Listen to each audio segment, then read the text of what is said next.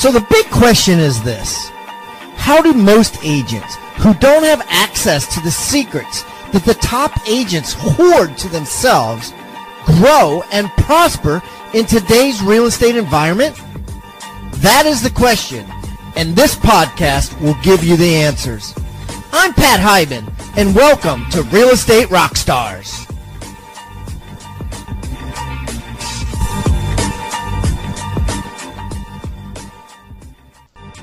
And now, for the review of the day. Got a YouTube comment from our last episode that we put up on Real Estate Rockstars Radio, which we put up all of them. Great video, liking and hitting the bell for more. Keep up the solid content from Jamie Resendez. Keep the comments coming, guys. I love them. And remember, I eat feedback for breakfast, so give me a 1-star review if you want, or a 5-star review if you want. I don't care. And the more reviews we get, the better guests we get. So please, subscribe first, and then leave us a review or wherever you're listening.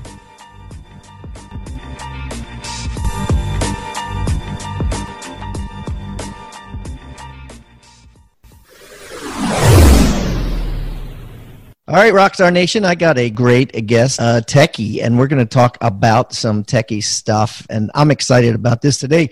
I got Sumant Sridharan on the line, and he's the COO of HomeLight. You guys may have heard of HomeLight. If not, you're going to hear about it by the end of the show, but we're going to get into what's hot and what's not in real estate agent technology and what will last and what will not last, and how agents can be adding value in the face of robots and artificial intelligence doing our jobs for us. Without further ado, Sumant, welcome to Real Estate Rockstars.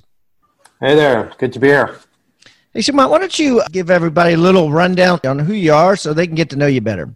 Sure, happy to. So, as you said, I'm the COO of HomeLight. We're a real estate technology company based in San Francisco. So I joined HomeLight about 4.5 years ago. We just had a handful of people back then, and I'm relatively new to the real estate industry. It's been 5 years, and prior to that, I was running an e-commerce company. So real estate is very different. But the reason I came to HomeLight was I felt like we were doing something that was very impactful and very helpful for both consumers and agents, and fundamentally changing an industry that I think we can all agree is on the precipice of great change. So I'm very excited about what the future has in store for it in terms of real estate. Well, why don't you elaborate on that while we're talking about it? And we're going to get into all kinds of stuff shortly, but elaborate on what are you doing? What does HomeLight do? What do you do? And what are you doing that's so different than wasn't done before? Sure. So we were the first company to actually publish agent performance data online. So the original mission of HomeLight was to connect buyers and sellers with the best agent possible using historical performance data. And so as the origin story goes, our founder, Drew, was searching for a home in the Bay Area and had gone through 3 agents and was getting increasingly frustrated. And, he was searching on Amazon one night for a kitchen appliance, and he saw all of these reviews on Amazon and, for the appliance. And he thought to himself, well, why is there all this data available for this toaster that I'm trying to buy, and why is there no data available for assessing this person who's going to be the most important advisor for me during the most important financial transaction in my life? And that was kind of his problem statement when he founded HomeLight. So over the course of the last 5-6 years, we've become the biggest platform for connecting buyers and sellers with agents. And today we're doing billions of dollars in transactions that we list through the platform. And it's just been immensely successful. So what are the metrics that you use, besides, because a lot of people would look at HomeLight and they go on there, of course, and they pick their hometown zip code, right? Which I've done before a couple of times. And, to the common eye, what it looks like, right, is, he's just, or HomeLight is just picking the agents that sold the most houses in the neighborhood. Mm-hmm. What do you say to that? Yeah, so it's interesting, right? In the beginning, that was actually, no company was even doing that in the beginning, right? So just actually, first of all, finding local agents for people, as it turns out, is a huge value add. But over time, we've been working, on our matching algorithm and have made, dozens of improvements. But, for example, there are ways we can triangulate to an agent's negotiation ability. What, like list price to sale price, you mean? So like you have if you're an agent and you only sold 3 houses in a neighborhood and your list price to sale price is 99%, and then your competitor who sold 6 houses in the neighborhood, list price to sale price is 97%, you're saying the guy that sold 3 will actually come out on top. Well, that's part of it, but part of it is obviously, and the real nuance is, and this is where we spent a lot of time on this, is okay, if I just price the house low and sell it high, right, that may or may not be great for the seller. So right. Ultimately, we need to also figure out, like, did you sell the house for what you should have sold it for the versus how do you do that? Well, there's automated valuation models that exist. There's ways of getting data. So you might like average Redfin, Zillow, tax records, and a couple title company databases and merge it all together into one number. And then if you're consistently selling under that equation that you guys come up with, then it will point it out. For example, that would be, a great way to do it in the way you described. So we want to assess, ability to negotiate, days on market, so how quickly you sell. And then what's gotten more interesting for us over time as we've gotten bigger is we can actually develop our own internal metrics on how an agent behaves on our platform. So these could be metrics like, is the agent responsive? Or, when a customer asks them for a phone call, do they respond quickly to the customer? And how do you track that? So we can track it through IVR technology, through understanding, when an agent received a customer referral and when they actually called the customer, and then maybe how frequently they call the customer. Did you have to send out a lot of, like, here's how Zillow does the best of Zillow, right? You probably already know this, but the best of Zillow, they're constantly sending out surveys, right? Did the agent call you back? Did the agent show up on time? Did they brush their teeth before they came into the appointment? I'm just exaggerating, but is that what you're doing? Just kind of like sending out like massive amounts of surveys so that you get all the detail on the agent and not just the fact that their name happened to be on the sign when it's sold. Yeah, we're a very data-driven company, so I would say we lean less, towards surveys because, there's a few reasons. One is, surveys inherently have bias to them, right? It's only the customers that, really choose to respond that, show up in the survey. And if you don't answer a survey, then, so what you see a lot of times with surveys is that they tend to bias toward individuals that have really strong opinions. So if I feel like really positive about an agent, I'll respond. If I feel really negative about an agent, I'll respond. But everything in the middle, I'm fairly indifferent. So we rely less on surveys. We rely a lot more on internal behavioral data that we can collect based on actual activity. And you can't dispute what actually happens at the end of the day. And so that for us tends to be what we rely on for measurement of agent performance, and we found, in general, that's worked pretty well. And and so the consumer, when they go on, can see things like the metrics we talked about. They can. They get, if you go through our site, we give you all kinds of information about an agent. We'll give you, obviously the transaction map and where they've, completed transactions relative to your home, and we also give you for each transaction how we felt they did. If they exceeded expectations on a transaction, we will tell you that. You can filter their transaction map in all kinds of different ways. And then you also see finally what we think they're very good at. So, do they excel at selling condos or land? What languages do they speak? Are they good at negotiation again? So, what are the things, and of course, what do they specialize in, right? So, you may have luxury agents versus foreclosure, versus beachfront property. These are all, specialties that agents focus on, and we want to reveal those to the consumer. That's awesome. So I've talked to HomeLight about, several agents that I know just being in the business, and there's a lot of them out there that absolutely love it, that just are doing 5-10 extra listings, which we're in the environment where getting a listing is so much more important than getting a buyer. And I always recommend on the show, if there's any absolute way to get a listing through services like this, you should do it, because there's not enough of them, right? There needs to be more. Right. Some of the complaints that I hear are from agents that are not on teams, singular agents, where they say that HomeLight cannot determine the difference between a team and a person, meaning that a team usually is named after a person, even though it's not a person. So you could have a team with 35 agents on it, and the team person's name could be dead, or they could be retired, or they could just be, moving the parts from the office, but it shows as if they sold 35 houses, where they actually, each agent only sold one house, and it just happened to be 35. Does this make sense? So what would you say to the newer agent, or the single agent that is not only team, but could actually be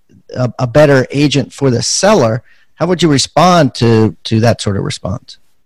Yeah, it's actually a fantastic insight, Pat, and something that we've thought a lot about. So the problem is actually not just on the agent side. The problem is also on the customer side, right? So The problem on the customer side is you go and see broker team XYZ, and you see a guy on a billboard, and you think, oh, great, I'm getting him. Yeah.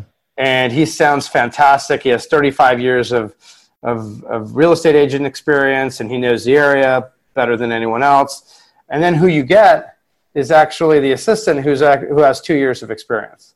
So, that phenomenon also doesn't feel good to the customer, and it does. And like you mentioned, for agents who are trying to compete with these big broker teams, they struggle as well. So we've spent a lot of kind of just research time trying to separate out the team effect from individual agents. And to be clear also, we don't merely rank someone high in the algorithm because they have 400 transactions and someone else has 100 transactions. There is a point of diminishing returns where, hey, if you have 100 transactions, you're probably pretty good at what you do. Right. So at that point, whether you have 100 or 400, it's of limited value. Chances the 400 guy is doing a bad job, right? Because he doesn't have the bandwidth, technically, right? Or he's going to, Anyone Correct. Doing 400 transactions a year is a team, obviously. Anyone doing over 40, is a team. So no, completely agreed, and it's something we've actually incorporated into the way we serve. We would prefer ultimately to connect people with exactly the agent they are going to be using. We'd much rather not have the agent we introduce to somebody then hand off that person to another person. Yeah, right. Yeah. And I imagine some of your problem is with the MLS, right? Like, because if the agent, right, puts it under ABC team, and you're using MLS and it just shows up ABC team, then that's what's going to show up in your system. You almost have to dig a level deeper somehow. That's correct. It's a difficult problem to solve, and one that we're actively working on. But yes, you're absolutely right. We want to take the team level information that we're getting and actually figure out how to assign that potentially to individual agents. That will change everything, because I think that a lot of agents out there, they're like, well, they get the calls anyways, right? The guy, if you're doing 400 transactions a year, you're getting the calls anyways because you're paying for TV, radio, billboard. You know what I mean? They're getting the calls anyways. So the agents that aren't getting the calls anyways, it could be doing an absolute bang up job who everybody loves them. They're not getting the calls anyways. They're getting a referral anyways. And usually the referral ends up being a better agent than the person that's advertising for $300,000 a year. You know, yeah. Am I making sense? Yeah. No, that totally makes sense. And, the other thing I would say here is that, there's another type of agent that we'd really like to get better at identifying. And that's, what we would refer to as the up-and-comer agent.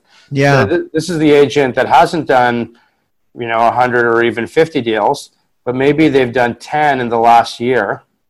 And those 10 have all worked out wonderfully for, their clients. So how do we recognize, even though that agent hasn't done a lot of volume, in the small data set that they actually have worked with, they've exceeded performance among their peers. So that's just another interesting.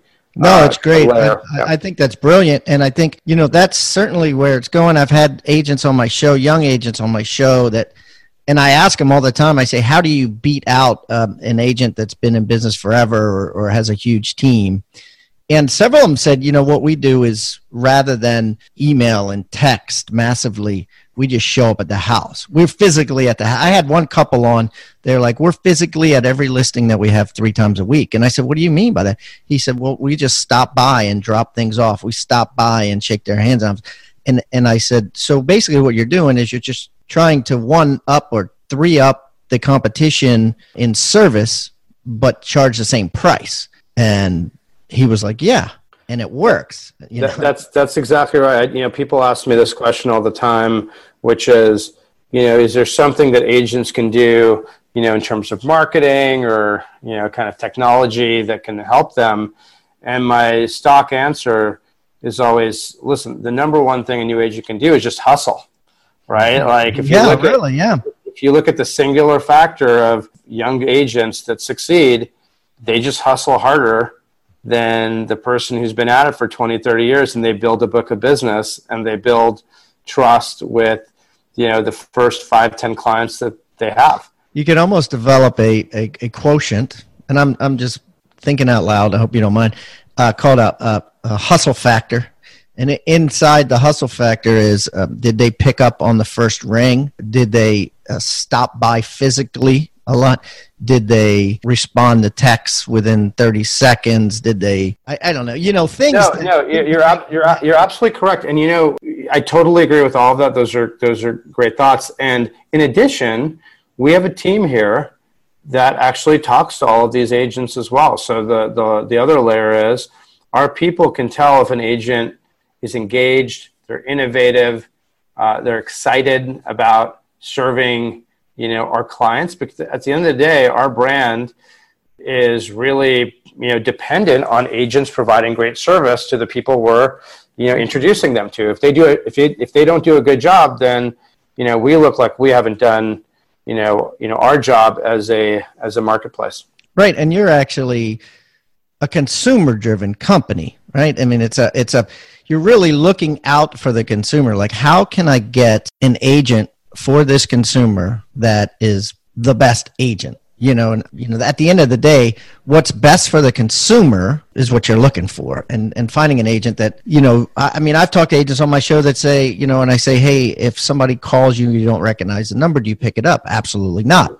And I talk to brand new agents on the phone and say, I pick up every single call within half a ring, no matter where I am, no matter what I'm doing. And so, I guess you got to ask yourself, if you're selling my house, which one do you want, Yeah, and people always ask us, the other thing people will say is, does this matter? Does a good agent versus a bad agent, does it actually matter to a home closing? And if you look at the data, you'll see there is a massive discrepancy in list to close rates between the lowest quartile of agents and the highest quartile of agents.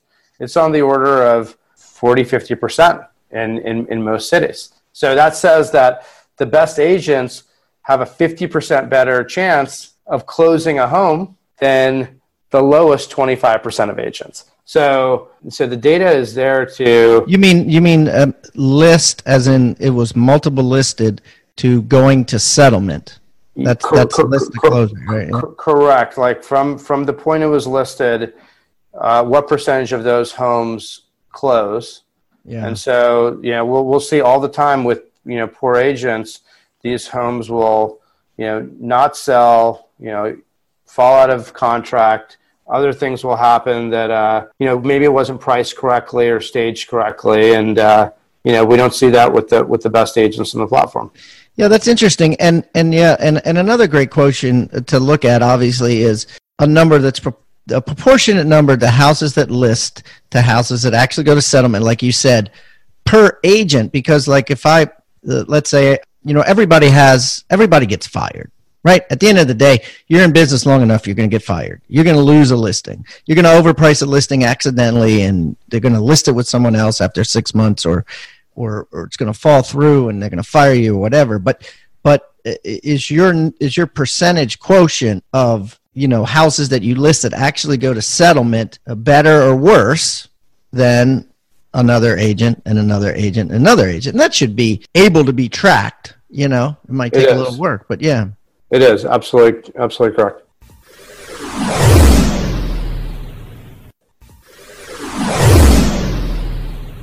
Let's talk about a couple of things that are going on. I mean, I don't mean to beat this thing to death because we talk about it on our State of the Market a lot because of some things that are happening in the industry with a lot of companies now coming out with their own individual iBuyer programs. But I got a curious question for you, and that is, do you think that I will buy your home for cash, or being a commercial flipper, so to speak, is here to stay, or do you think this is just a phase?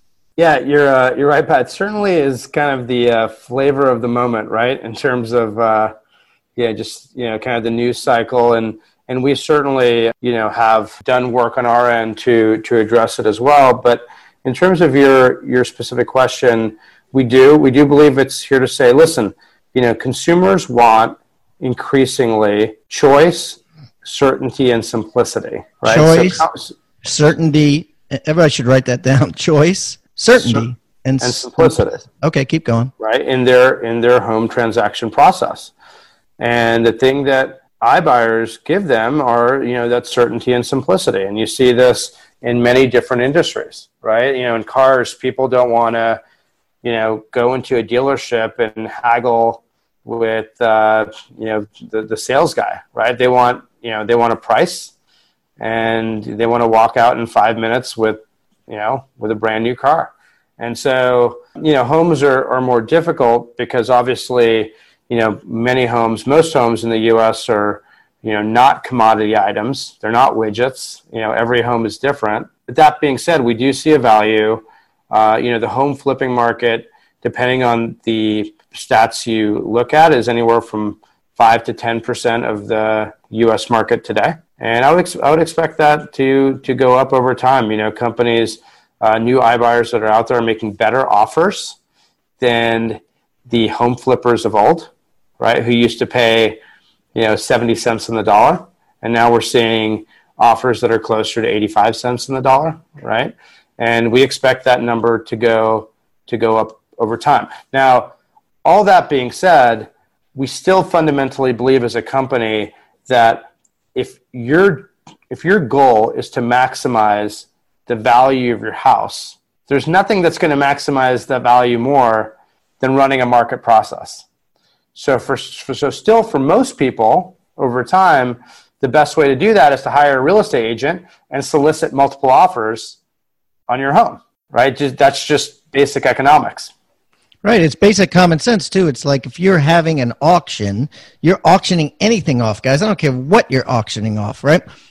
If one person shows up to the auction compared to if 100 show up to the auction, you're always going to get a much higher price with 100 people showing up to your auction than one. I mean, it would be like hiring an auctioneer and telling the auctioneer, oh, you know what? I choose for you only to get one person here, versus saying, I want you to get as many people here as possible. You would never say only get one person here. But that's what an iBuyer is, right? It's one person saying, this is what I'm going to give you for it. And putting it in a multiple list it's going to give you thousands and thousands. I just don't get it, you know? Well, I think there's, the way I would think about it is I think there's two different types of people, right? So, the first type of person is in terms of iBuyers. So the first type of person has a very unique circumstance where the iBuyer's value proposition is very useful. So the example might be, I had a loved one who, I live in, the Bay Area. I have a loved one that passed away, across the country, in Florida. And, they have a home. The home's worth, let's call it $200,000. So I have two options in that case. And let's say I'm very busy. I work 50 hours a week. My wife works too. So I have two options in that case. I can fly to Florida, hire a real estate agent, look at the house, clean it out, stage it, list it, market it. Or maybe I go to an iBuyer who says, I'll pay you $180,000. So I know I'm going to lose $20,000, but maybe I say to myself, okay, for the time and hassle and everything else that would go into having to list it on the market, this is a very viable option. So, I value simplicity, I value liquidity over, maximizing value, right? So that's I think certainly the lowest hanging fruit for any iBuyer out there. Go ahead, keep going. Yeah. So I was just going to say there's a second bucket of consumers we see who do fundamentally want to go with an agent, but they're very interested in knowing what price could I get from these iBuyers? Like how much would someone pay cash for my house tomorrow? And so for that bucket of consumers, we've actually launched a product called Simple Sale that we give to agents. And what we say there is, yes, every agent should be able to come to a person's living room, make a listing presentation, but also be able to say, hey, you have two choices. You can list your home, or I can set you up with someone who can buy your home for cash. And so our view of the world is, the savviest agents, the best agents in the US, and this is where my choice comment comes in, will provide maximum choice to their clients. And these agents look more like advisors than someone just pushing the MLS. Does that make sense?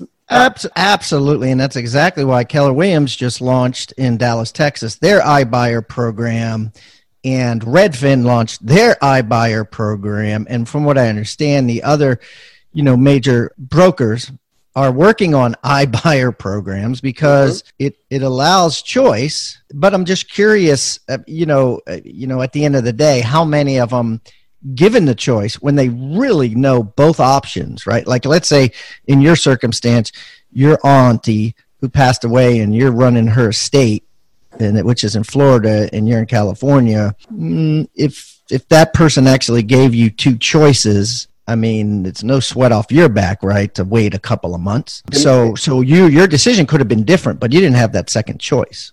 That's right. So from our point of view, the agent's job as an advisor is to give a very transparent view to their client of what the various outcomes are, how much cash is going to go into your pocket, under each scenario, and then drive their client to make a decision in a collaborative way without having a dog in the fight.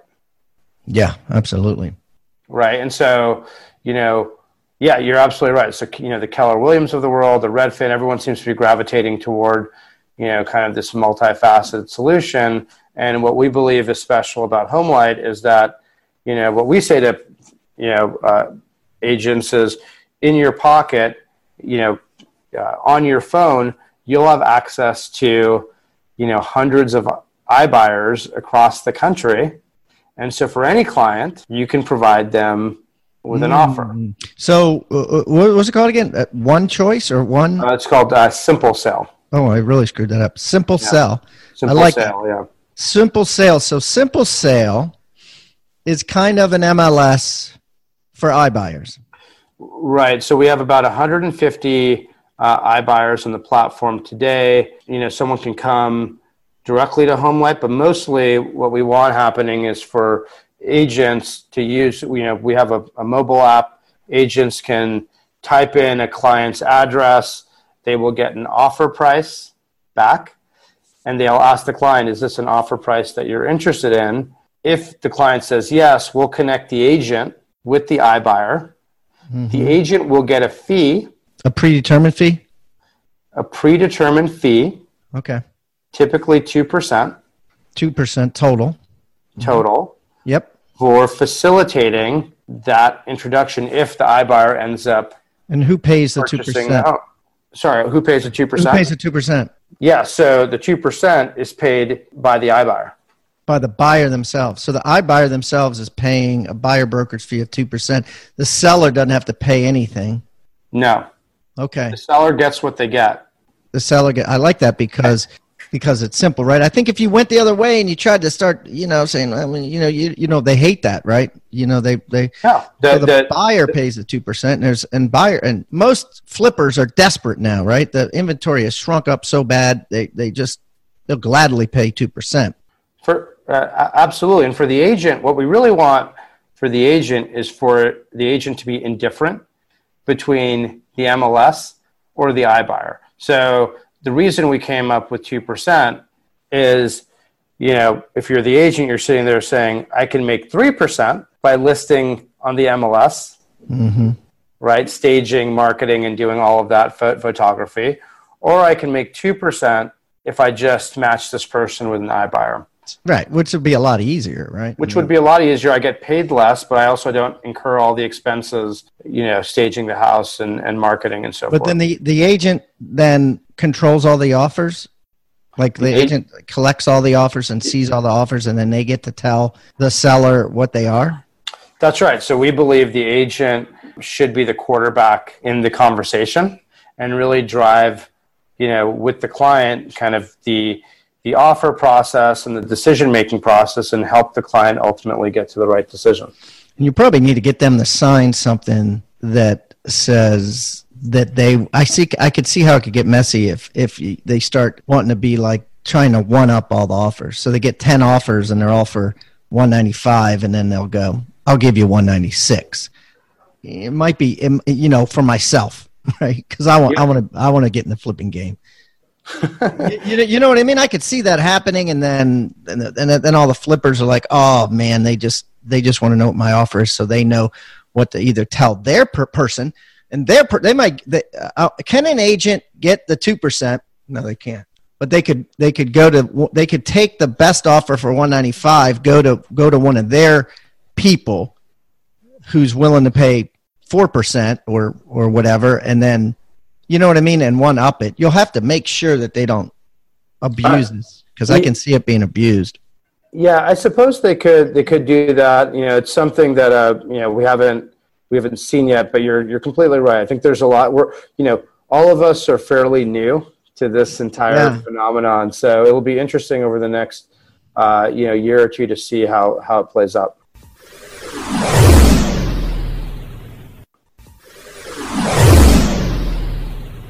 What I love about it is it allows a buyer to make an offer similar to how it's done in the commercial real estate realm, which is a letter of intent, right? It's just what is your bottom line? So I want to talk to you about that, because some technologies, the CEO of ShelterZoom came on, and they've invented a technology which basically it doesn't bypass the agent, but it carbon copies the agent with a letter of intent that goes directly to the seller. And it's their belief that the real estate industry will go similar to commercial industry. Well, they'll go to letters of intent versus contracts, because these contracts get longer and longer and longer, and you end up signing a 40-page contract just to make a lowball offer that gets rejected. Do you think that we're going to see the industry change to letter of intents? Yeah, so our view is, what we're in agreement on is that the process of selling your home is not a good one for anyone, right? So from the contract to the contingencies to, lenders who, will pre-approve a loan and then back out. So that, there's all these to the inspection process and something going wrong there. There's all these issues that create friction for both the seller and buyer, during that process. So where we think things are headed is over time figuring out ways to remove contingencies. within the buying and selling process to make it as frictionless as possible. Yeah, I love it. So I think companies, that are, kind of newer companies are trying to figure this stuff out. How do you get a house pre-inspected so that, you can make a clean offer, right? And so you're seeing, startups, rise here and there that are addressing these, friction points within the transaction process. So, 10 years from now, it's going to look a lot different. And therefore, I guess to your original point, I don't know if I would say letter of intent, but I would use the term, clean offer, where, you'll see people say, hey, I can offer $500,000 for that home. And a seller clicks a button that says yes, and the transaction is done, right? As opposed to then 10 more things need to happen after that. Right. Yeah. It's extremely complicated. And I agree with you. I think it will be simplified. Yeah. I mean, one of the things we talk about is, an offer really isn't an offer, right? Like when I receive 5 different offers, they're all different. They have a different cash component to it. They have, as I mentioned, different, rules and contingencies. So as a seller, it's very hard to take all these offers and compare them apple to apple. So you kind of have to sit there and sift through a lot of paperwork. And we just think that's not in anyone's, best interest. Yeah. Well, it'll be interesting to watch. And you've decided to build a simple sale off of, the realtor's point of view, right? Like if a seller wanted to use that and access 150 flippers all at once, could they? And save 2%? The seller could. Oh, no, they wouldn't because the buyer pays that. Yeah. So could they? Yeah. The seller could go directly to the site. But, our expectation is, the vast majority of, kind of the way we drive business here is going to be via the real estate agent and, using the simple sale product, to present to their clients. Yeah, I like it. And it allows agents who aren't with a company that has an iBuyer program to use it. And that's correct. And currently 55% of all brokerages only have one office. Yes, that's absolutely correct. We certainly see ourselves as a product and a tool for really any broker to use to just if I feel like I need a footprint in the iBuyer space, but I don't want to build my own iBuying technology like Keller Williams, then we feel like the simple sale product is a great option, for many of these folks. It actually could be a better option. Now, and I haven't seen yours, and I haven't seen Keller Williams, and I haven't seen Redfin's either, but it could potentially be a better offer because, again, going back to the old adage of you're better off having 100 people at your auction than one, it's the same thing. It's the same thought process. And if you can truly get 100 people to put bids on, or even 10, chances are one of them is going to be more, but maybe not. Maybe Opendoor, OfferPad, companies like that are going to always be able to outbid Joe Schmo who flips 10 houses a year. What do you think? Do you think they're always going to be able to outbid them? Yeah. I mean, I think that I think for the foreseeable future, we believe a market process is just fundamentally going to drive better results. I think there are ways that iBuyers can improve their offers by monetizing ancillary services over time. So it's going to be interesting to see, how that evolves and how that helps iBuyers to, achieve better pricing. But that's going to take a while. That's not.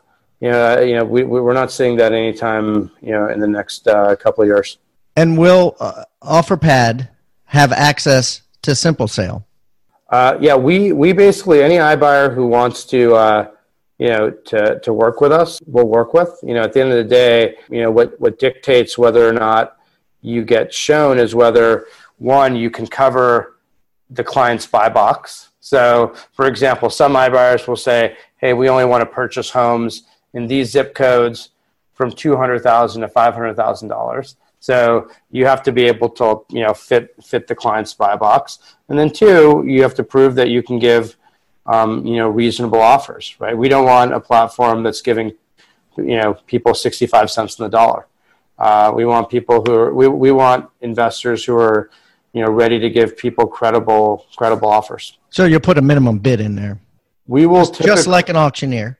Yeah, we will. What we do even before that is you have to be vetted by our team before you're accepted to actually work on our platform. And will they be able to see the house before they put a bid in, or no? Will the buyer? Yeah. Yeah. So it's up to each buyer has a different process. We obviously require certain basic things that they need to meet in terms of customer experience, but we want to work with the buyer to do what is going to facilitate the sale. So yes, most buyers will go and meet with the sellers, look at the house, and then provide the written offer post that. That's awesome. That's awesome, Sumant. Well, this has been great, man. I mean, I could have you on and we can talk for hours. You got a good mind for what's coming, what's here, what's coming. So what I'm going to do is I'm going to put all of Sumant's information. I'm going to put a link to Homelight. I'm going to put a link to everything that we talked about, the show notes on hibandigital.com/Homelight. That's hibandigital.com/Homelight. And Sumant, as you know, everybody that comes on the show brings a free gift, an item of utility, something that the listeners can go on your show notes and download and use in their daily business. What is the free gift that you brought today? So we actually just interviewed 900 of the top agents in America. And our team has compiled a guide of findings, market findings, what top agents believe, adds most to home value, and a bunch of other really cool things that I think your audience would find super interesting. So they can, go to that URL and, we'll send over the guide. And I think it would be very useful for your audience. Oh, that'd be awesome, guys. So that'll be on hibandigital.com/Homelight, hibandigital.com/Homelight.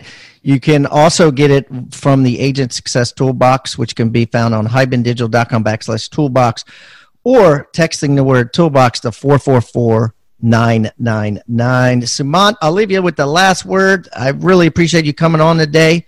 Thank you so much. No, thank you, Pat. And, it's been great. And, we're excited about, helping real estate agents here at Homelight. I think, we believe fundamentally the real estate industry is at an inflection point where it's, 5 years from now, it's going to be completely different. But we firmly believe the agent's going to continue to play a big role in that. So a lot of the way we look at, our company is that if we can help real estate agents win and clients win, then as a company, we're going to be doing good things as well. So thanks again for having me, and look forward to being on at some point in the future. Yeah, I'd welcome it. Good to meet you, Sumant. Thank you. Okay, thank you. Rockstar Nation, thank you for listening to Real Estate Rockstars. Listen, I need a favor. If you find this free content helpful, if you find our downloadable items from each guest helpful, please, I need you to pull out your pointing finger, yes, the one finger that points at people, and hit subscribe. Yes, subscribe. The more subscribers we get, the better we look in the ratings, and the easier it is to get guests like Robert Kiyosaki, Barbara Corcoran, all the players that are on the $1 million listing in the different cities. All that stuff makes it easier the more subscribers we get. So please subscribe. And listen, there's a lot of places you can leave comments. There's a lot of places you can like. We're on Facebook. We have an Instagram page. Instagram page is I am Pat Hiban. The Facebook is Real Estate Rockstars Radio. Feel free to leave us comments there. The most popular form of commenting seems to happen on YouTube. Yes, for whatever reason, it's a very open environment. So just go to YouTube and go to Real Estate Rockstars Radio and leave us comments there. Some of them we will read on the show, and we love your feedback. So thanks, guys, and I hope you are having a great day. Oh, and also, listen, if you're going to subscribe and you haven't already left us a review on iTunes, please do that too. Have a great day, and thanks so much, Rockstar Nation. I really appreciate you.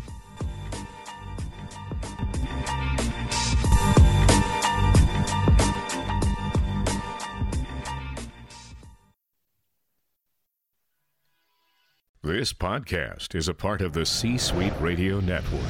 For more top business podcasts, visit c-suiteradio.com.